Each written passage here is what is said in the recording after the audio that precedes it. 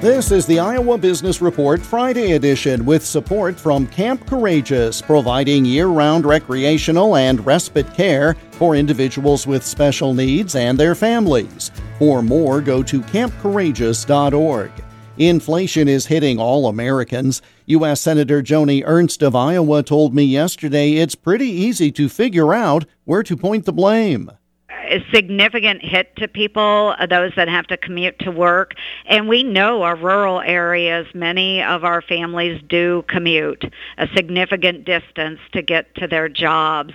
And so this is hitting Americans very hard. But again, this is something that could have been foreseen. We know that when the Keystone XL pipeline was shut down, we know when President Biden was denying various permits for drilling, we know all of that immediately impacted the price of fuel because the price of fuel has been going up since day one when the administration took all of these actions.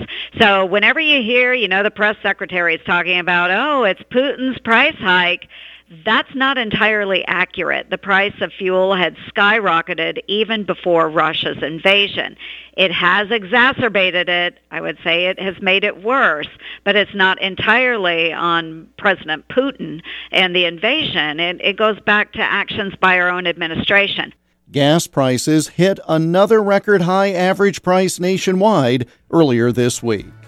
The Iowa Business Report is presented with support from Camp Courageous near Monticello, Iowa, celebrating its golden anniversary with a 1971 VW van raffle.